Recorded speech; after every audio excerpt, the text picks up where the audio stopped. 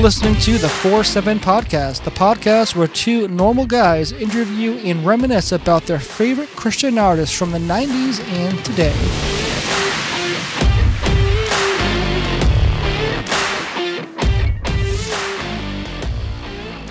All right, welcome to the 4-7 Podcast. My name is RJ. My good friend Mike is here today, and we are super excited for a number of reasons. We have started this podcast a couple of months ago, and we've been able to speak to a number of really awesome people, and today is no exception. Today we have Joey West from Disciple. How are you today? I'm great, man. How about yourself? Doing really well. It's been a crazy year, and Yep. we're looking to be starting next year in the same crazy way. So we're getting comfortable. We started a podcast and just wanted to have good conversations with some awesome people in the Christian rock scene and then kind of the faith and music scene. So thanks for joining us. Oh, dude, thanks for having me, man. It's cool to feel like I've got something on my calendar to do. So like when you guys asked me, I was like, wow, I've got Tuesday night to look forward to. It's something to do. I'm excited. That's kind of how this started for me too. And so about 2 months ago, I started a different podcast, and I just did it because I was bored.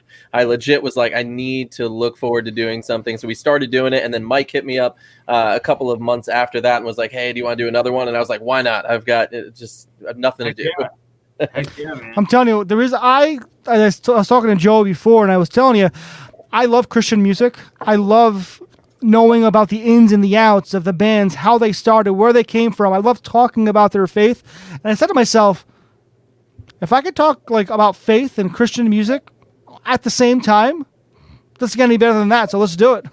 Nice. Yeah, man. Well, hey, today we're going to talk a little bit about the band. I think mainly we're going to kind of dive into you, and kind of where you are and how this year has affected you and kind of the whole band. But let's start with kind of just where you're from. So Disciple started back in 1992. They've been around for 458 years, and now you've joined them. I think it was 2013, end of it, right? Yeah. So I auditioned at the end of 2013 and was made official New Year's Day of 2014. Nice. How was it auditioning for Disciple? How was that audition process? Absolutely nerve-wracking, man. It was. Oh man. Do you want to hear like the story? I want to hear it because I think it's fascinating because, I remember you were saying when you were 15 when you really got into it. When did you really get into Disciple? Man, I got my first Disciple record. I was either in middle school or high school, and I actually worked at a Christian bookstore my senior year of high school. I managed the music department, so like I used to use my paychecks to buy CDs, and I bought every Disciple record that came out. In my sophomore year of college, I was actually a radio DJ host of the local Christian hard rock rap metal station here in South Carolina, and I played Disciple songs on the radio. So I was a huge fan of the band. I can't fathom like you have the opportunity to audition for your favorite band of all time, and all of a sudden they're like, Joey, we want you to audition. I would have peed my pants and out of excitement. Well, here's where it started. I'll try to keep it as condensed as I can, but not to take up too much time. But so I started in 2011. I got an audition with a old indie pop rock band that was in the Christian market named After Edmund. They were from Atlanta, Georgia, and I got the chance to audition for them. And they picked me, and I started playing for them. And I played for 2 years. And at the end of 2013, the band was going to be dispersing and everything. And one of our last American runs, Disciple decided that we were going to be their opening band. And I couldn't believe it. Like, I was just like, we're opening for Disciple. This is amazing. Like, holy junk. Like, this is, I've made it, Mom. Look at me, So I was just stoked to be on tour with those guys and get to watch them night after night. Well, a guy that I had gone to church with, his name's Evan Silver. He used to be the tour manager for Disciple, and he called me right before that tour happened, and he was like, hey, what if I told you that Disciple is potentially interested in you becoming their next drummer? And I was just kind of on the phone like, dude, don't mess with me like that. You know, there's no way I'm good enough to play for them or whatnot. He's like, no, I'm serious. He's like, Trent's leaving at the end of the year. Kevin called me, asked me if I knew of anyone, and I put your name in the pot. He's like, so Kevin's going to be watching you play every night, so don't screw it up. Basically, no pressure there. So legit, these 9 shows, like I said, tour. It was really more like just kind of a short 2-week run. I think it was 9 shows in all, and every night, man, just sweaty palms, like just absolutely wanting to just vomit all over myself. And you know, I got to know the guys on that short little tour.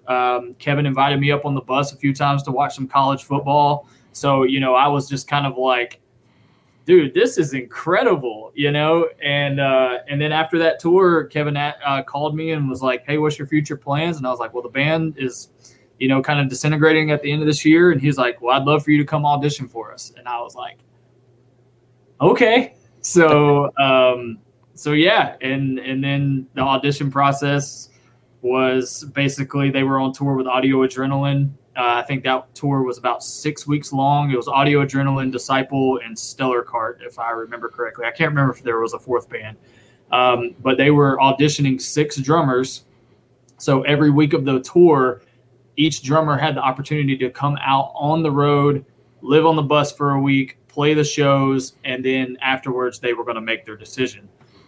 Because, you know, as most people who are not in a band don't know, you're only on stage for an hour and a half tops a night.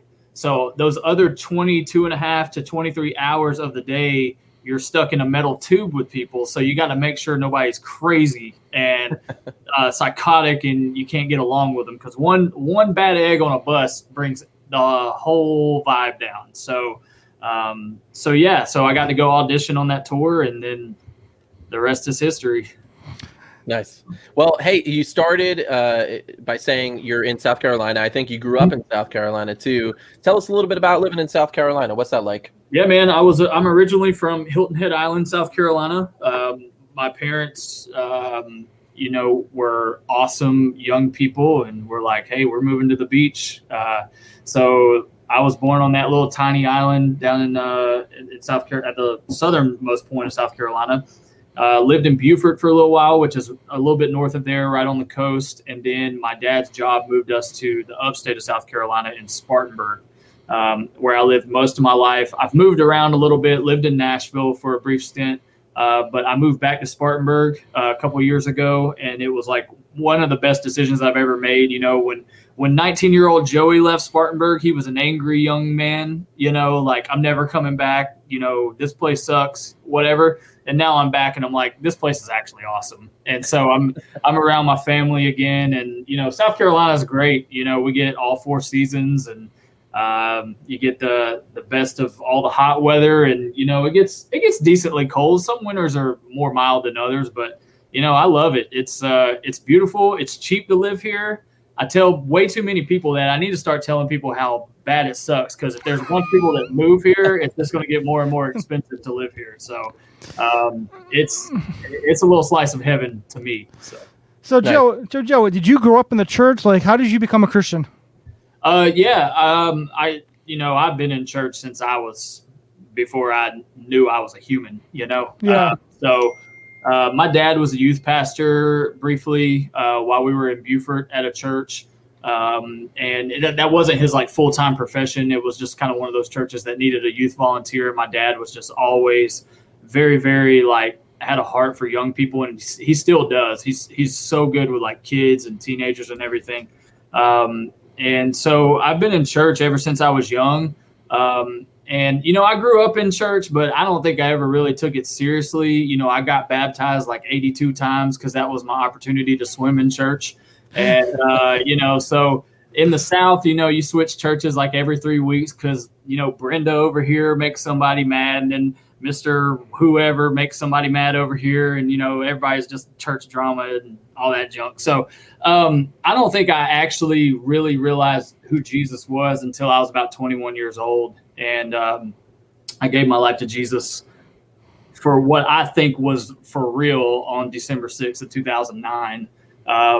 But I did grow up in church. I just don't know if I was saved. I might have been saved. I don't know. But, once I finally realized that Jesus didn't hate me because of the music that I listened to or the clothes that I wore, which is kind of what I was taught growing up, I finally figured out, I was like, okay, I can get down with this. Like, now that I know exactly like who he is and that he's all loving and he made me the way he made me because, there's only one of me. And he designed me to like the things that I like. And, that's transitioned into me being able to play the music that I like and help others. So. Well, it's funny you say that because I grew up in a church that was also very legalistic.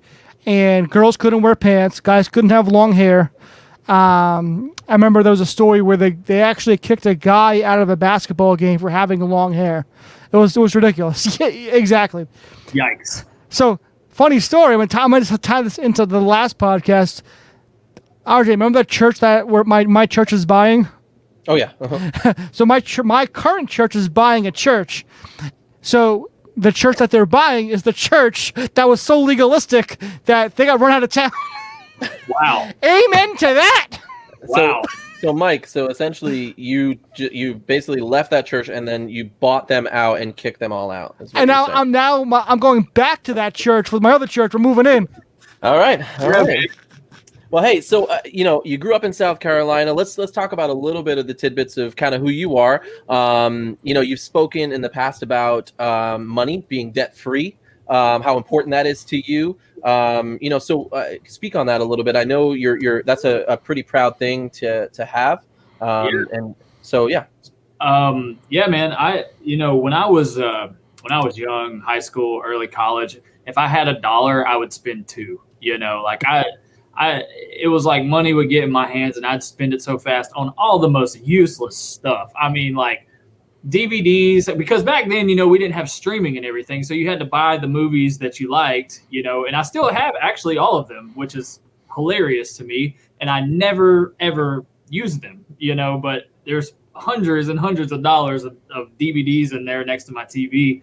But man, like when I got to be about like, I'd say 22 or 23, I had to buy my first car. My parents blessed me a lot, like when I was like 16 and stuff, they put me in a car and everything. It wasn't anything like extravagant or whatnot, but they put me in a car, and all that good stuff. But after that car wore out, it was kind of their way of being like, okay, hey, your cell phone bill is going to go in your name. Your insurance is going to go in your name. If you want another car, you're going to have to work and buy it. And they'd always taught me my entire life, like, if you want something, you got to work to get it. So this was like one of the best lessons that they ever did, was kind of like, not kicking me out of the nest, but like basically being like, hey, nothing in life is free and you're going to have to work for it. So when I was about 22, 23, I went and had a meeting with somebody at the church that I was going to at the time who was a financial advisor. And I was just like, I need to know how to budget. I need to know like how to like get my finances in order to where I can be set up for the biggest success as I possibly can. So he kind of helped me understand the ins and outs of like how to, because I started tithing faithfully at that time in my life. And then kind of like paying yourself in a savings account, and then also like taking care of all your other stuff and just slowly chipping away at it. Well, once I started doing that, man, the Lord just kind of like started being like, hey, learn how to live off of way less. Like all this spending you're doing, you don't need all this stuff. And so I kind of started taking like a little bit more of a minimalist approach. And so when I first started out, I would tithe my 10%. I would pay myself at least 10%. And then I would, live off of the rest of it, and pay my bills and everything. And it's not like I was making an extravagant amount of money at that point in my life anyways. But eventually I got to where the car was paid off, School was paid off, and I had no debt to my name, and I just kept saving. And then eventually that tithing 10% and paying myself 10% to a savings account, I started tithing 10% and started paying myself 30% and living off of the 60%. And now it's transitioned to where I figured out how to tithe my 10%, live off 10 to 20% of my paycheck, and save, I guess, the other 60 to 80 and put it in a savings account. So as I've gone over the years, I've just kind of like redone my equation.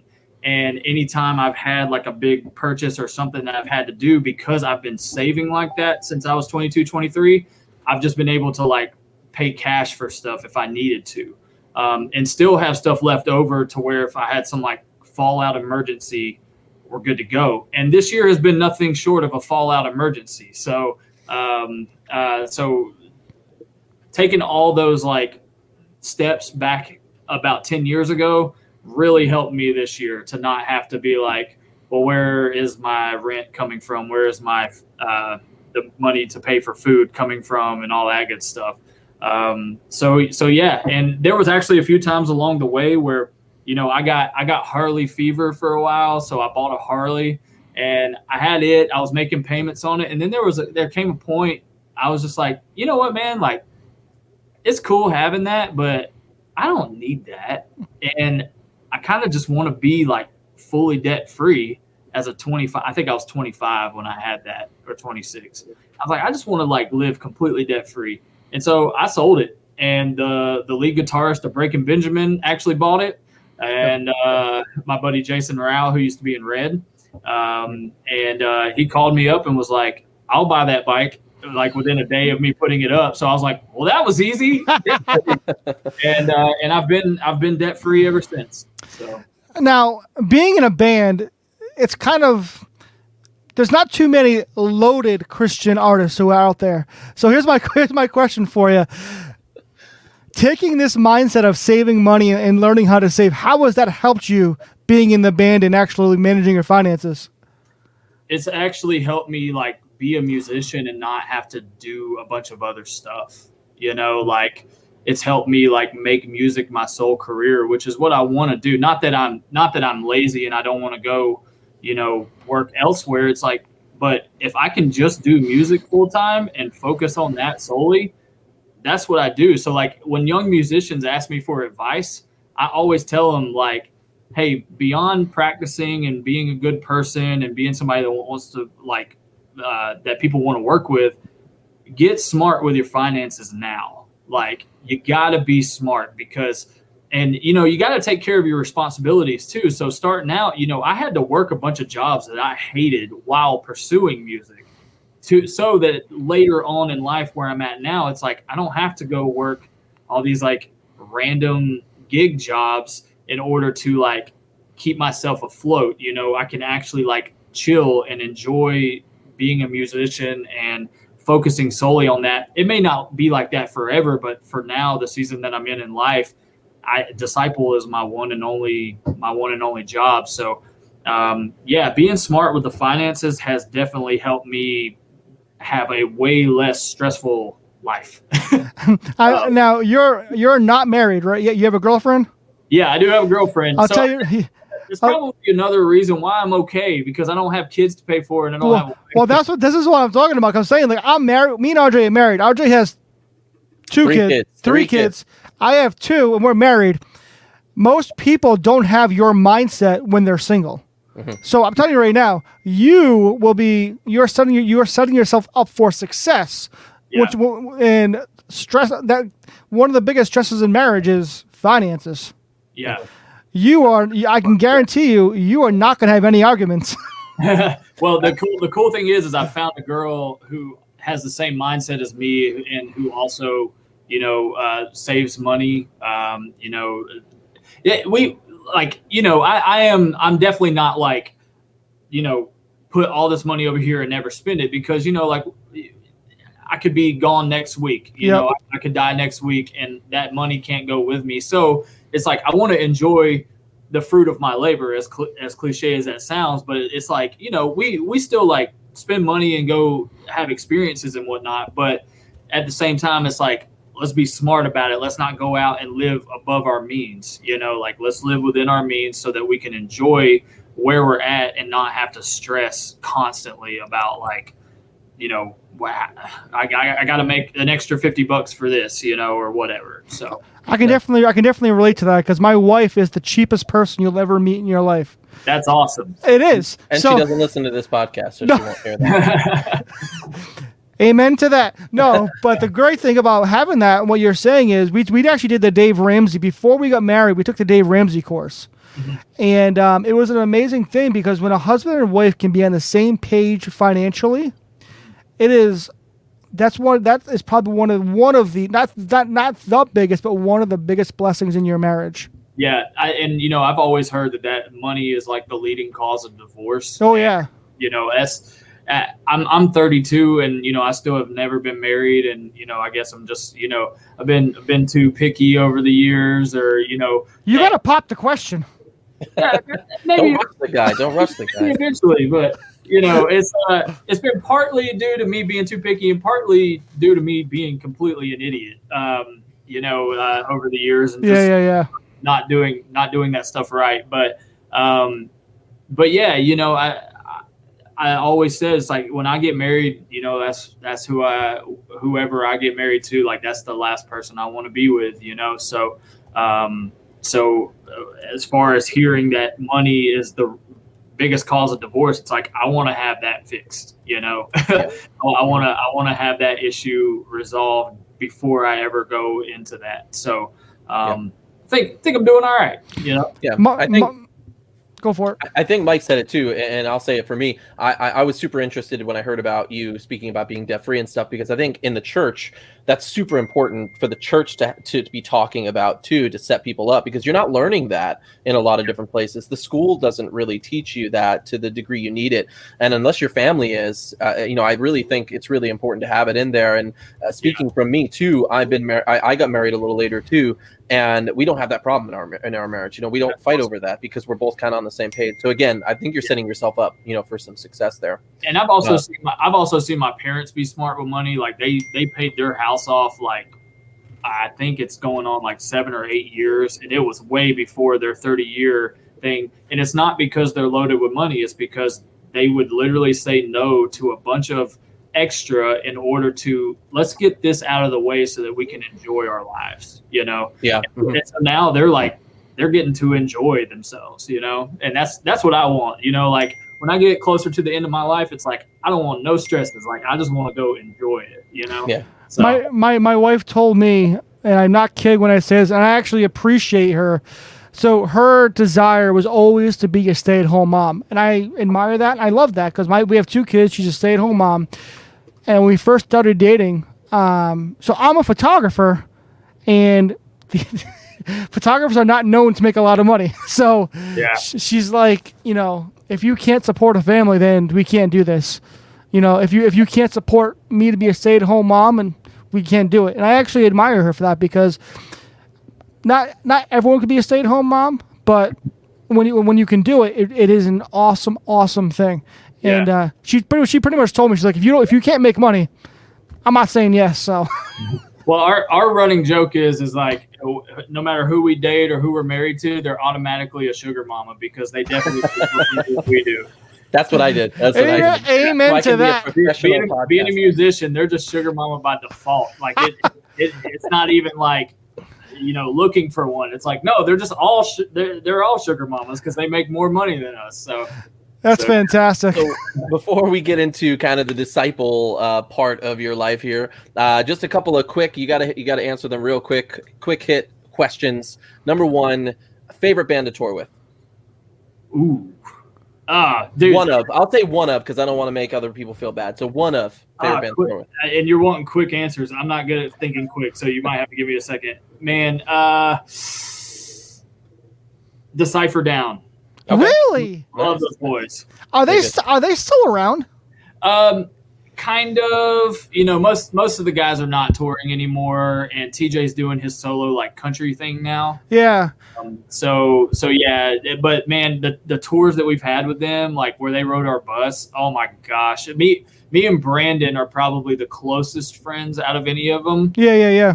Because he lives in North Carolina, and he lives down on the coast, so I'll go stay with him sometimes and track in his studio and whatnot. And I just love those boys. And to add to that, Children 18-3 is also one of my favorite bands to tour with as well, because they're fun to hang out with off stage, and just watching them play a show every night is incredible. So. Just Decipher Down was a really good band, and I'm actually surprised they did not get any. I'm surprised they didn't get bigger than they actually were, because they were really, really good. Yeah, it's so weird because, like that mid 2000s was just like the pinnacle for a lot of those bands. Like, even like that was probably the biggest time for Disciple too. And just, I don't know what it's kind of like the downward slope, and they say that everything comes back around, but we've been at the bottom of the roller coaster for a while, as far as Christian rock goes. So hoping that the pendulum swings back the rock way at some point. But how about favorite Christian rock artists kind of growing up other than Disciple? POD. Amen to that. Yes. POD, like I didn't even have to think about that one. They were my all-time favorite band. That's who made me fall in love with music. I saw that Southtown music video on MTV, and when it busted in and they're just in the middle, like they got the crowd circled around them, I just was like, this is what I want to do with my life. Have you had the opportunity to play with POD yet? Haven't had the opportunity to play with them, but I did get a chance to meet them 2 years ago. If you want to hear a pretty decent story. Absolutely. Yes, I love it, because I'm a huge POD fan, so let's hear it. Okay, so about a year before that, it is going to be a little bit longer. Okay, so we were in Anaheim, California, and we had a friend of ours that worked at Disneyland who got us free passes. I'm not really into the whole Disney thing, but I was like, it's our off day, I'll go. So we get into Disneyland. It's like an hour or two, and I'm like, this sucks. I don't want to be here, and so I started just Googling like what was going on in LA and all this stuff, just to see like what was going on around me. And something for POD popped up on my phone, and it said POD's playing tonight in Laguna Hills. And I was like, that's 2 hours north of LA. Who do I know that will drive me to Laguna Hills and go see a POD concert with me? So I called a promoter buddy of mine. His name's Mario. And I was like, hey, man, I'm at Disneyland, and I don't want to be here. I want to go see POD.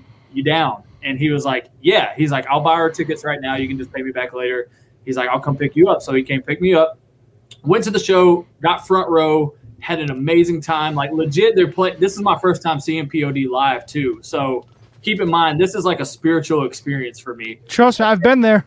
Yeah. They're playing Southtown, and I am boo-hooing, like literally like grown man tears, because I just have so much emotion connected to that stuff.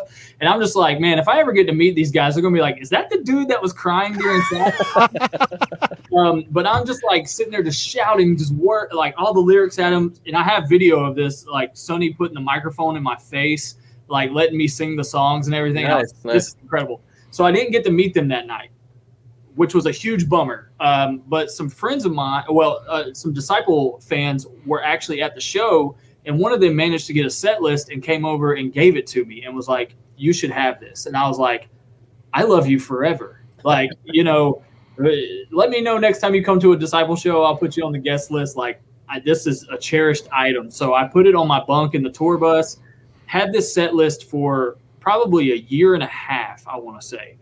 And so they end up playing in Greenville, South Carolina, which is about 45 minutes from me, a couple of Decembers ago. And some friends of mine have a band called Islander that you may have heard of. They're kind of been in like the Christian market and the Warped Tour scene. Sure. I'm not sure how well known they are, but they were on tour with POD. And so I went to hang out with them. So at the end of the show, I was out there helping them load their equipment in their trailer.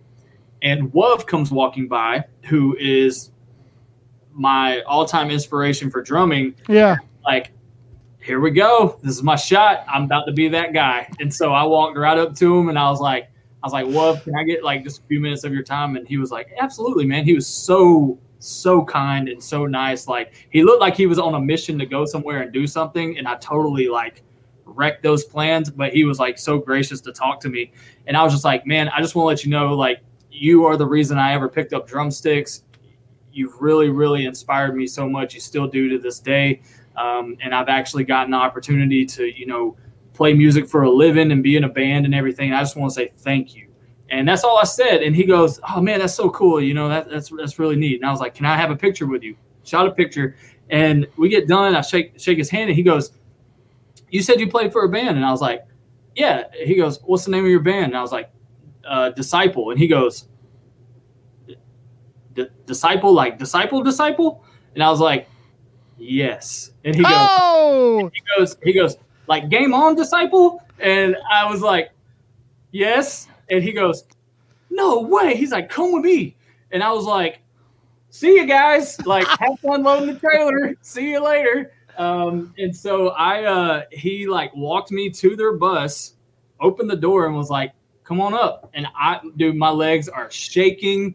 I'm like, my adrenaline's pumping, and I get up there, and he gets up there and goes, "Yo, the homie from Disciples here." And Sonny turned around and was like, he's like, Disciple, like the Disciple?" And I was like, "Yeah." He's like, "Bro," he's like, "so cool." He's like, "Come in and sit down."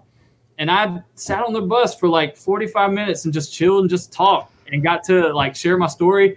And no joke, that set list that I got, I had taken it to the show just in case I got to meet them because I didn't get it signed the last time. And I pulled it out of my pocket and I was like, "Guys, I've held onto this set list since y'all show at the Canyon Club in Lagora Hills. Can y'all please sign it?" And Sonny thought it was the coolest thing that I had like hung on to a set list that long. That's awesome. And so I've got it in there now. So in my living room.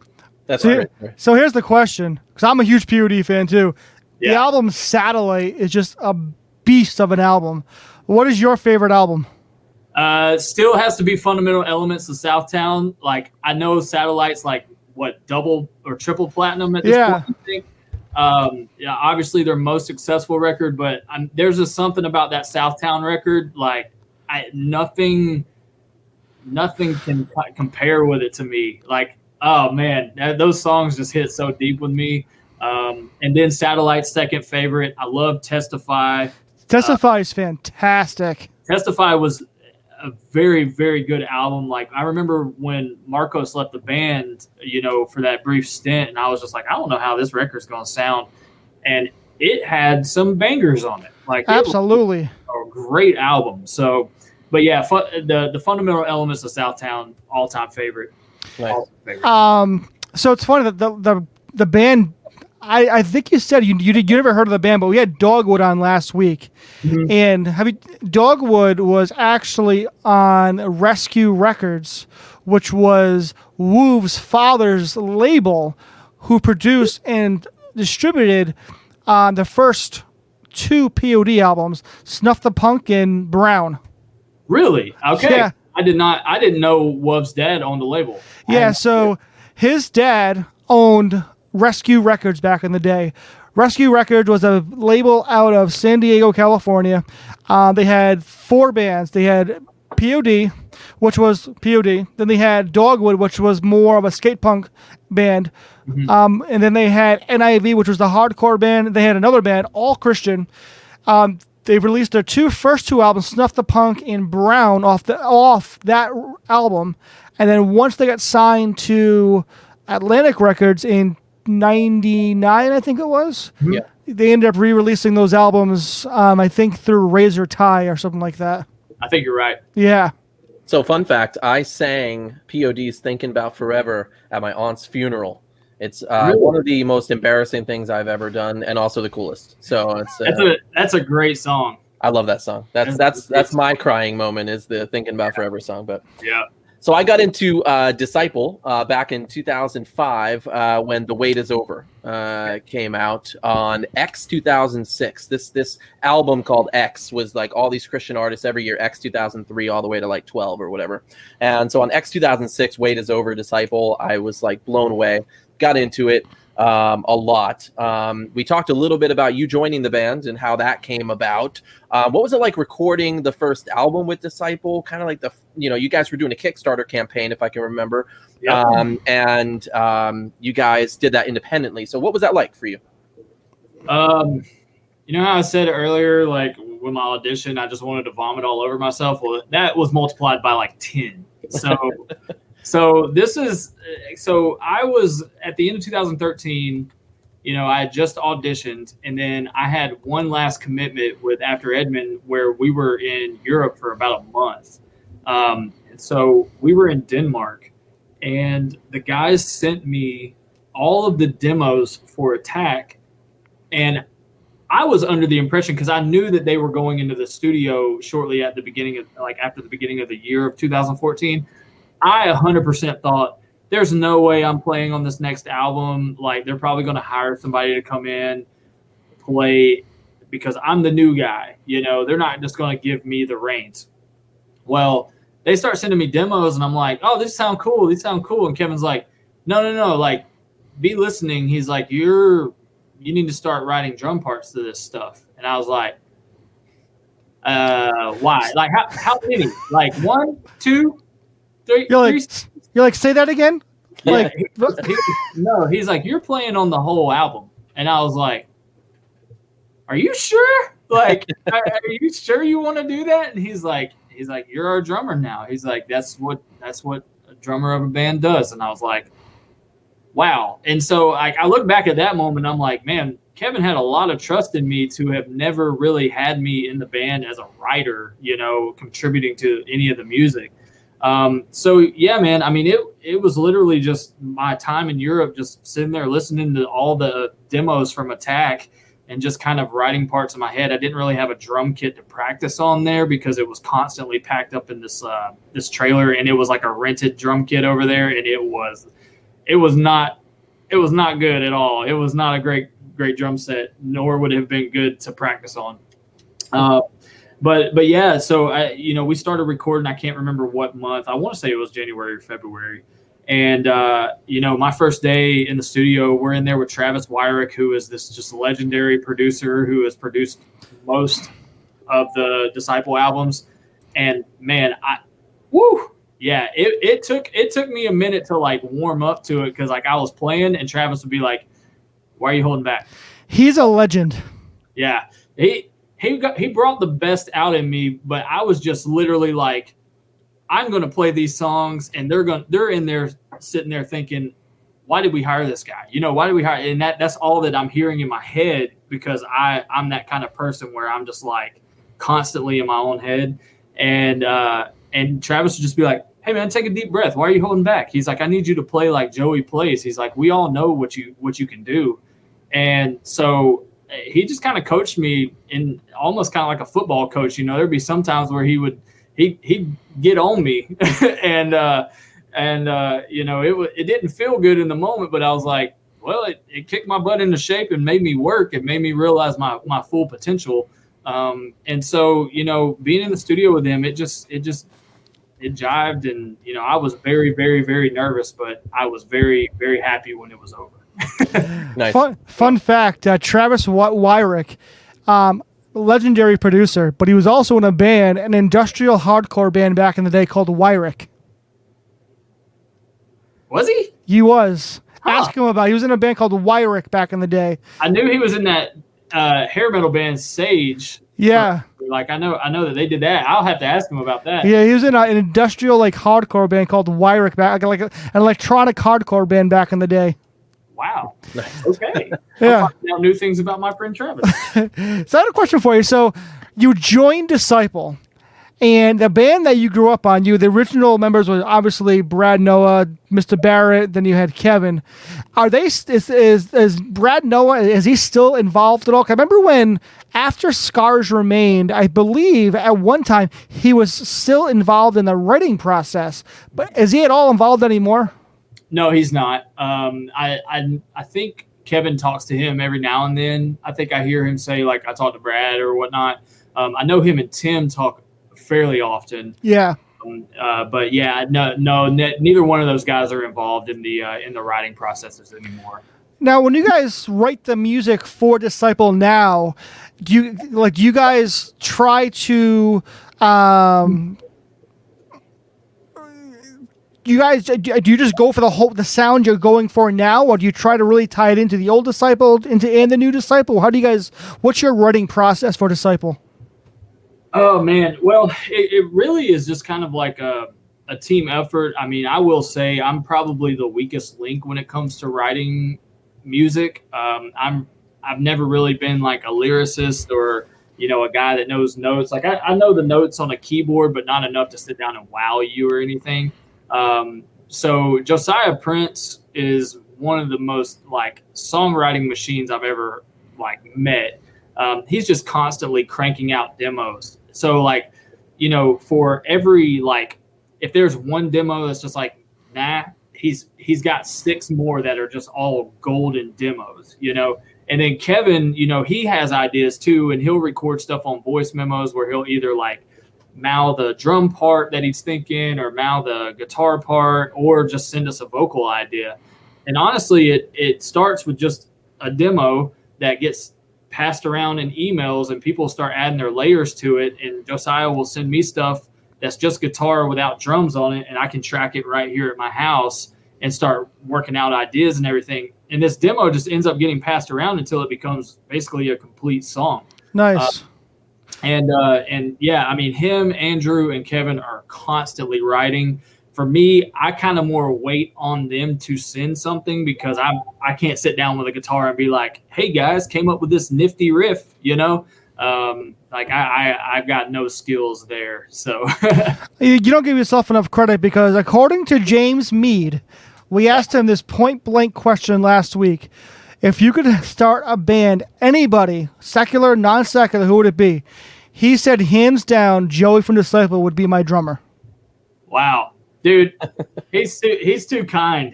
I know he knows better drummers than me. So I'm telling you, he was like adamant. I'm passionate about it. He's like, yo, dude, you like from a personal level and a playing level, you don't get better than Joey. That was almost verbatim. Yeah, we toured. We did that tour with Cutlass. I guess that was 2 years ago now, back in the fall of 2018. And they rode our bus, and I just got to be really close with James. Like, I became friends with all the guys and actually got to fill in with Cutlass for like 3 nights when their drummer had to miss out on some shows. But yeah, man, just became great friends with him. And like last fall, we were in Portland on an off day. James came and picked us up, and it was actually on my birthday. So he like took me to this restaurant that he was like, we got to go here for your birthday.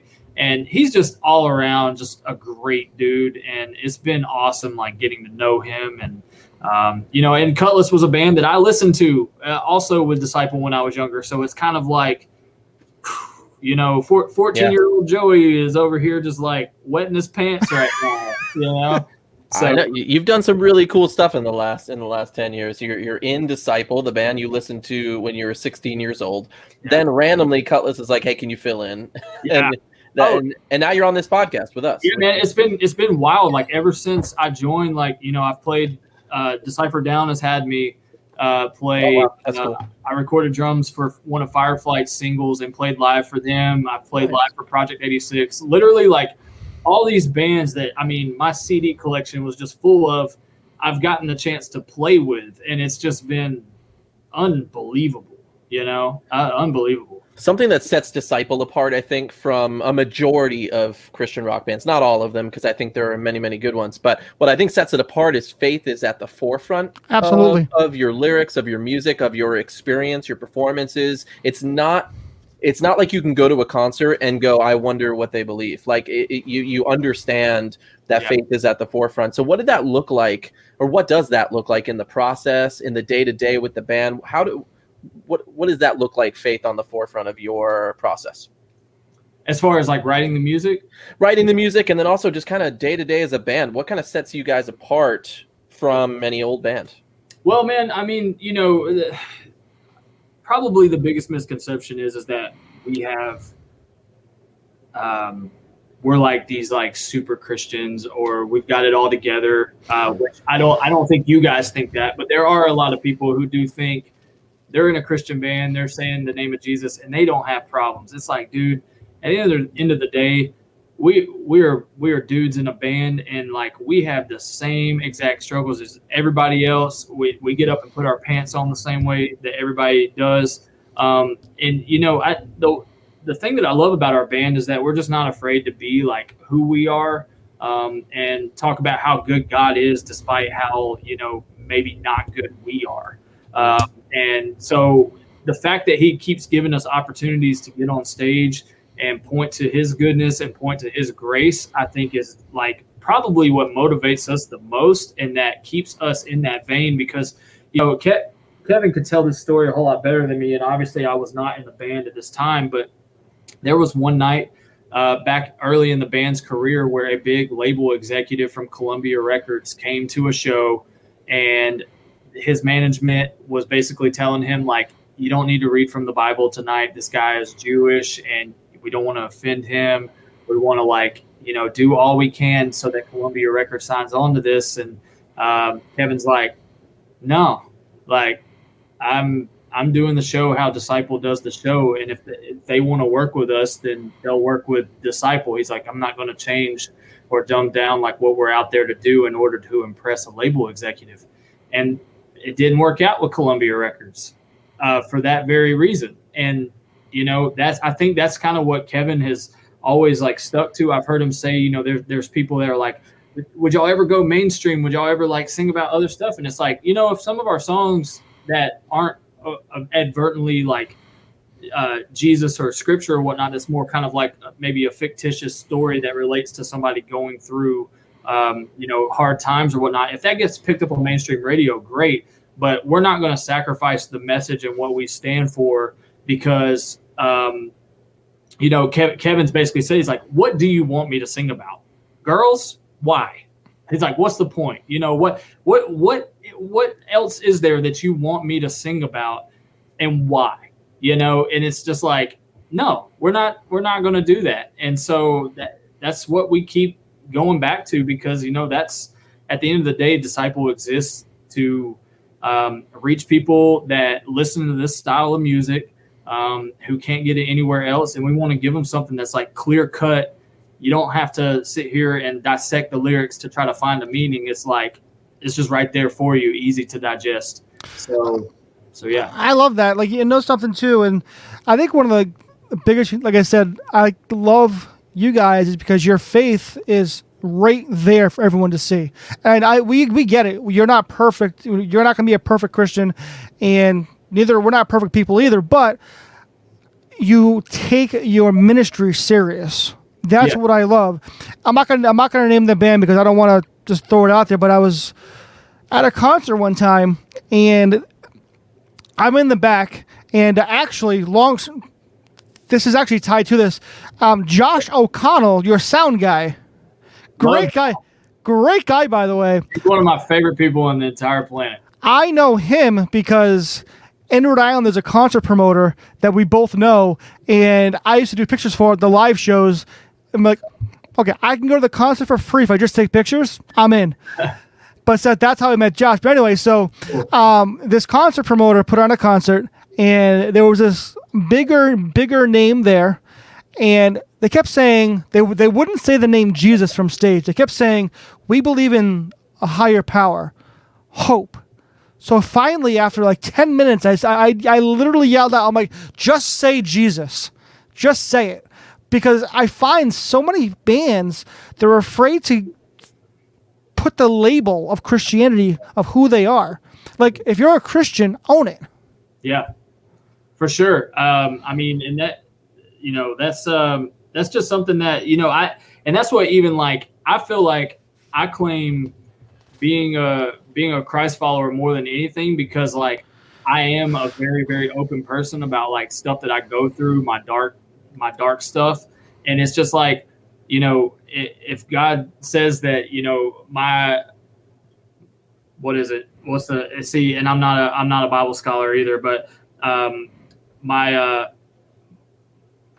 strength is made perfect in your weakness or whatever, my grace or whatever. And that's where I've always come back to. It's like, you know what? I don't have a problem being open about, the fact that I went through a very dark time with depression and anxiety, because there's a crap ton of people out there going through it that think I can't talk about this because I'm supposed to like be this Christian and like have it all together and, just give it to Jesus. And obviously I must not be doing the right things or giving it to Jesus because I still feel this way. It's like, no, like you're perfectly normal, because here's somebody on stage that you think has it all together, but is actually pretty miserable, and like, fortunately I'm on the other side of that. And I've learned how to like cope with that and deal with some root issues that were causing that. But that was my thing. I was just like, you know what, man, I'm so sick of this, like prettied up, I got to be suit and tie Christian, have it all together. It's like, man, I'm a completely jacked up person that's saved by Jesus.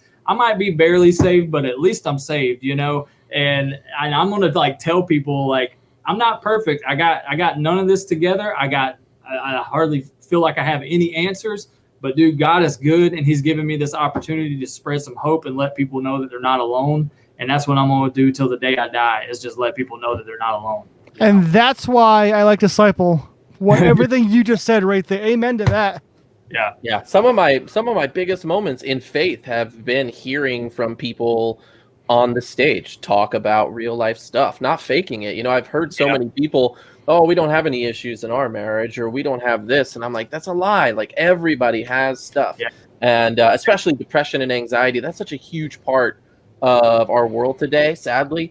And, my wife has dealt with that in the past too. So I've gotten kind of a front row seat to that. And it's such a thing it's not talked about a lot in church. And I think it should be. So it's great to hear from you and past people that we've had on the podcast, that when they talk about their faith on stage, how strong and how great that is for people. Yeah. People forget that like life doesn't stop for us either. We're on the bus getting phone calls. Hey, your grandmother's on her deathbed. You need to get home. Hey, so-and-so passed away. You need to get home. Like, and taking red-eye flights from Los Angeles to South Carolina in order to be with my family as my grandmother says goodbye. Like people forget that like musicians, artists and all that, like they're the easiest ones to, I guess, attack and criticize. Mm-hmm. Oh yeah. But we got the same heavyweight stuff to deal with. And just because we're on tour,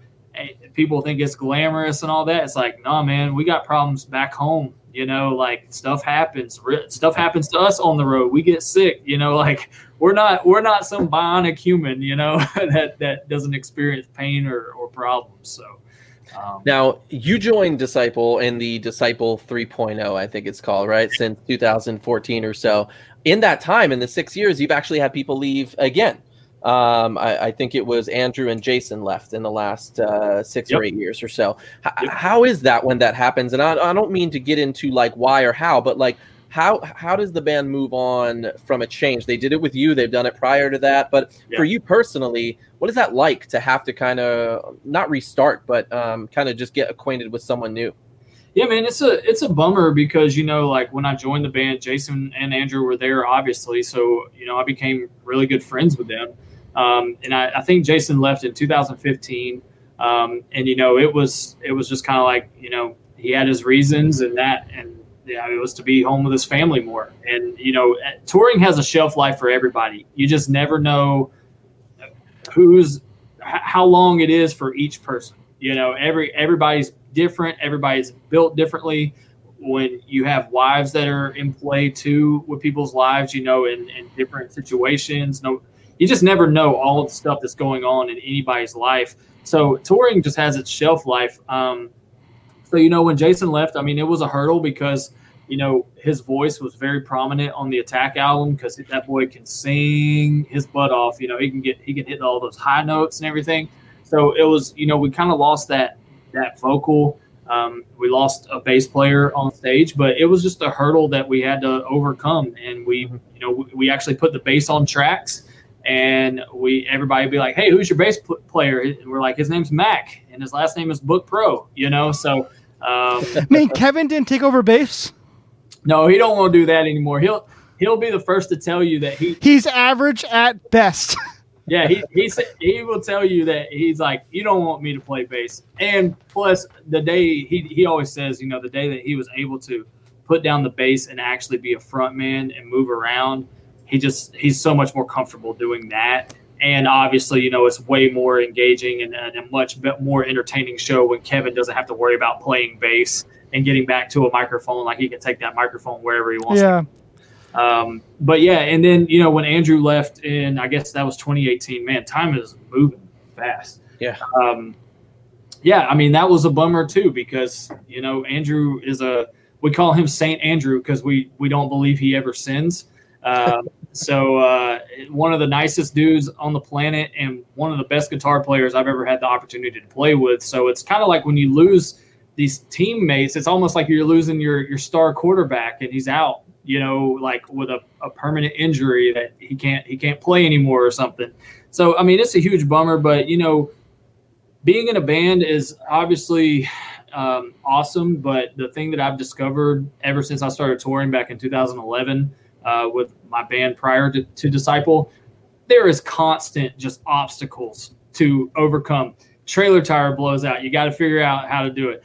Van or bus breaks down. You got to figure out how to get it towed. There's just something that's always coming up. So that's almost kind of like one of those things, obviously a much bigger deal, but you just kind of drop back, adjust, and move forward. And so luckily we have a ton of friends who, are great at what they do, who are looking to go on tour. So, John Panzer from Fight the Fury and Viridia came in and started filling Andrew's shoes.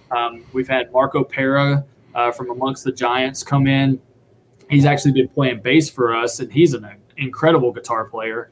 And so we wanted a bass guitarist back on stage. So Marco's been playing for us. Dane Allen sometimes will come out on tour with us and just tech. He's from the band Loyals, and he's got I love them. He's got an insanely high range voice. Mm-hmm. So sometimes he'll stand off to the side of the stage with a microphone and sing like those high parts that you hear on the records. Because Dane has actually tracked vocals on Love Letter, Kill Shot, and Long Live the Rebels. I think he was on Long Live the Rebels. If I'm wrong about that, forgive me. But yeah, Dane, our buddy from Loyals, is just amazing. So honestly, as much as it hurts to lose people along the way, God always just kind of like brings about like the kind of the next man up, so we can like keep going and keep doing what we're doing. So. And for the record, when I said Kevin was average at best, I'm referring to in many interviews, even on his DVD. What was it?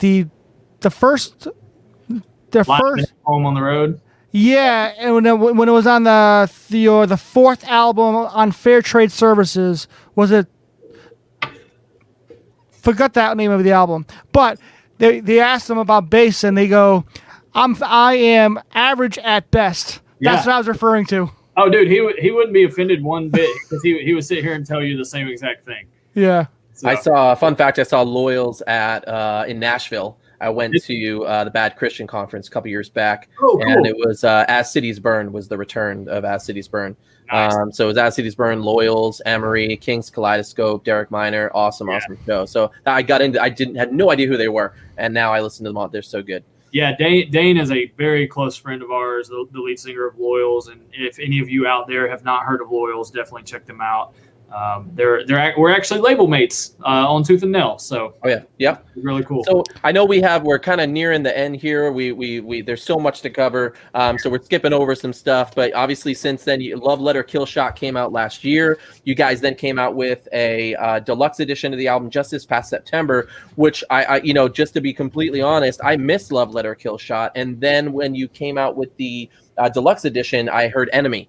and I was like blown away. So I got back into Love Letter Kill Shot just recently, and it's awesome. It's a great album. This year's been crazy for you, for the band, for everybody. But you've done some really cool stuff this year. So I just wanted to point out a couple things, kind of get your feeling on it. So number one, you guys did in May a Love Letter Lockdown live stream show. And I've heard from multiple people that it was super powerful to watch you guys play, even though you're literally playing, I think, in an empty room or venue. How did that camera crew? Yeah. So, but people seem to think that it was like you guys were in front of 100,000 people. How was it like playing that hard to no one, essentially? Man, I think it's the mindset of Disciple, honestly, because we don't even have to have a team meeting beforehand of like, all right, everybody, give your all tonight. It's just like everybody in their brain is like, we are going to go up here and rip every last shingle off this place. Like it's we're just not going to leave anything on the stage. It's an unspoken thing with us. So I think after our tour had gotten canceled due to COVID back in March, we had just got 5 shows under our belt. We were like on tour with War of Ages and our buddies Paradise Now from the UK. We were 5 shows in, having a great time, and then all of a sudden it's like in a day everything's just gone.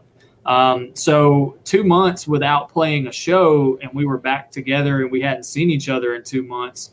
It was like, we're about to have some fun, So at first, yes, it was weird because, you look out and you're just seeing like a camera guy here and somebody running a camera over here and somebody a camera over here. And, Josh is in the back running sound and it's like, man, this is weird. But honestly, it really only took like 30 seconds into the first song. And it was just like, I just put my head down and was just like, I'm going to give this every last ounce of energy I've got. Cause who knows how many more times we're going to get to do this year, So, that's awesome. So yeah. This year too, I think Darkness Dies was nominated for Rock Song of the Year in the We Love Christian Music Awards. Yes. Which was really cool. And that's on Love Letter Kill Shot as well. I think you have a songwriting credit in Darkness Dies as well. I think I do. Yeah. And the new rock chart, I think, comes out tonight. And if we're still at number 1, this will be 8 weeks at number 1, which will tie Panic Room nice. As our longest song being at number 1 ever in Disciple history. That's awesome. Congratulations on that. I heard a really cool story about Love Letter Kill Shot. Can you tell me about that name a little bit? What does that even mean? Actually, I just want to hear it. Kevin came up with it. We were just kind of like tossing around like what we wanted to name the album. Like for a while, we thought we were going to call it Reanimate. We were going to name it after one of the tracks. And I can't remember what some of the other options were, but he came up with Love Letter Kill Shot. And, we had just done Long Live the Rebels, which was a 4-word title. So when he first said it, I think me and Josiah both were just kind of like not really into it, but he kept pushing it and everything. And he's basically talking about like, if I know it correctly, and I'm the drummer of the band, so I should probably know this better than I do.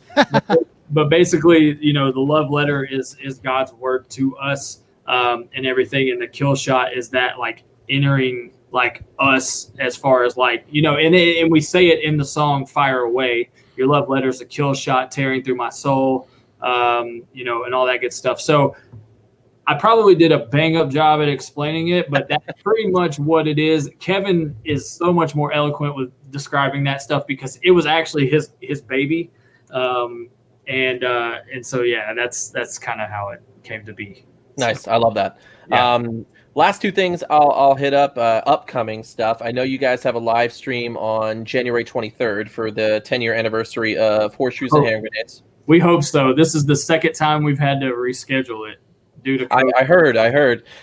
The thing I love about this, and I don't see a lot of bands doing this, is you guys are doing 2 lineups of the band. And so prior to this, have you had any interaction with Disciple 2.0?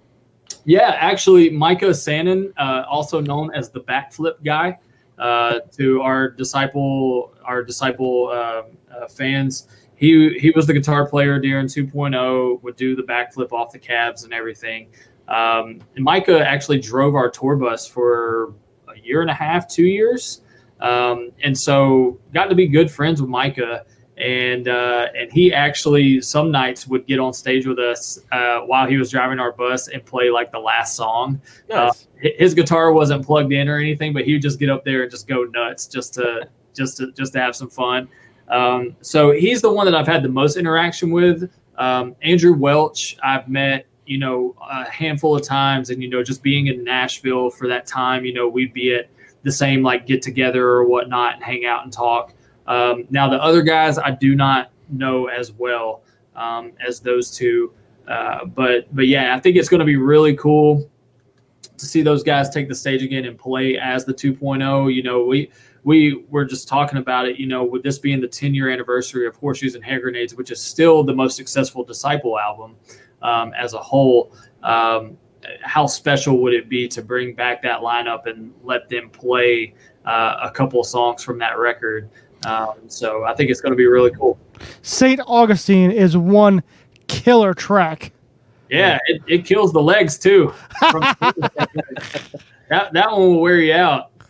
So I guess the last thing here, and we'll call it a day. You guys also just started a new band in 2021 called Honor and Glory, which is going to be worship on. I think it's on BEC Records, yes. Correct? Yep. That one is basically you guys just doing a second band. So how did that come about? Can you tell us anything about the upcoming stuff that you're doing? Yeah. So Kevin, like I think one of you guys mentioned it at the beginning, he loves worship music. And,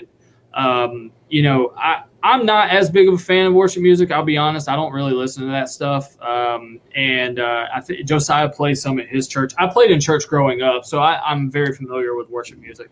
But Kevin's just wanted to do a worship project for a very long time. And we originally had talked about just releasing a worship album as Disciple.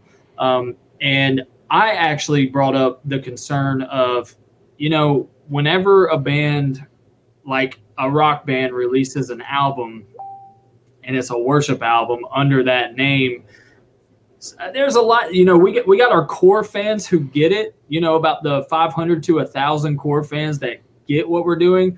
But, in the streaming world, when you've got 150,000 monthly listeners, if you release a worship album and 150,000 of them listen to that and they're like expecting rock and they get this like soft track and whatnot, that listenership is going to go away and they're going to stop like tuning into Disciple. So I told Kevin, I was like, Disciple's just always been a rock band, and I think we should protect that and let Disciple exist as a rock band until Disciple is retired, and he like thought about it. And he's like, I 100% agree with that.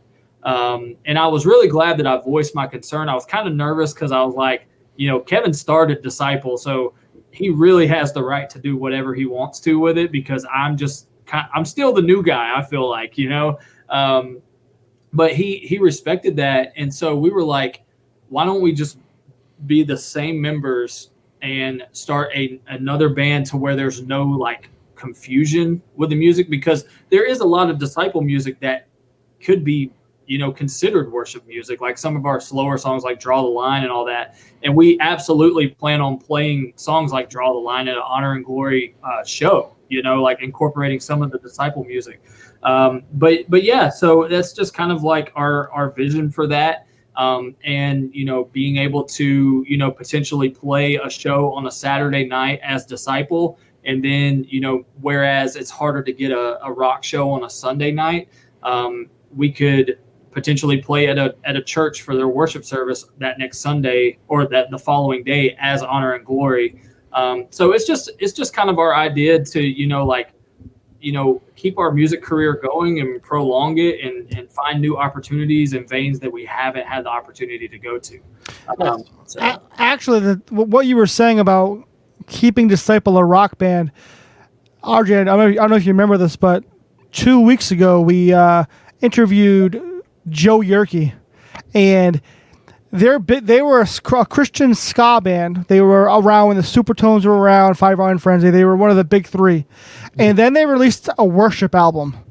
And it was a very bittersweet because it kind of killed it killed him because he's known as the worship person now, but they're actually a rock band. So people actually totally forgot about their other music, and now they're more known as the ska worship band.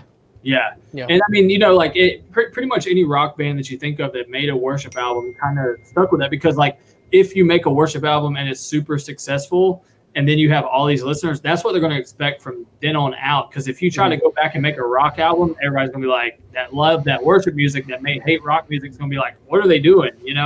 So, like Hawk Nelson is a good example. They were this like punk rock band, and then they made the more CCM worship stuff.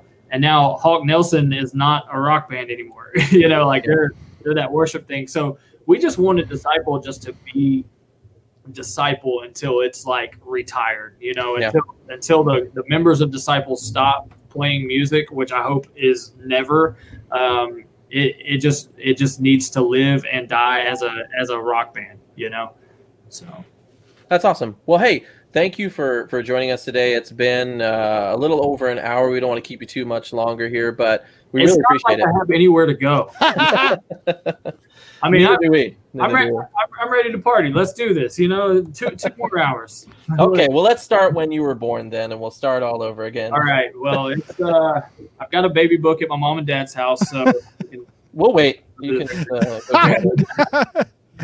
But honestly, thank you for joining us. I know it was a really cool thing for you to say yes and join us today. It's been awesome for us to hear stories of the bands that we listened to and still listen to today. Something else that really hit me just now is the collective bands we've really been interviewing. Some of them have been around forever, and they still are. They're still playing. That shows that God is really doing things through your band.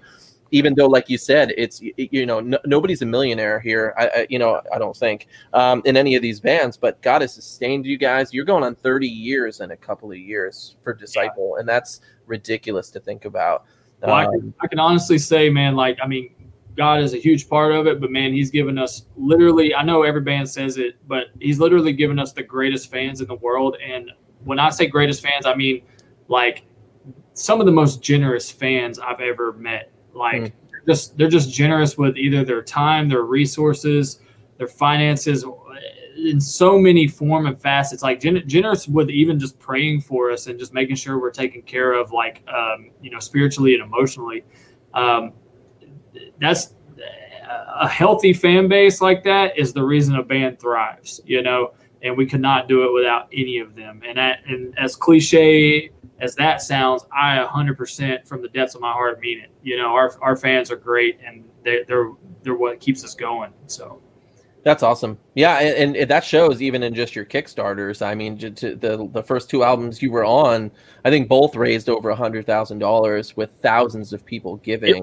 It was crazy. It far exceeded anything we thought it was going to do. So that is awesome. That is awesome. But hey, thanks again for joining us. We hope to talk to you in the future again. Absolutely. Maybe the next 30-year anniversary we'll get you on. Let's see, I'll be 62, so I might have a few more gray hairs by then. Well, thank you again. Thanks for joining the 4-7 podcast. By the way, if you can stay on after we go off live, we'll just call it a day with you. But thanks for joining us on the 4-7 podcast, everybody, and we will see you again in a couple of weeks.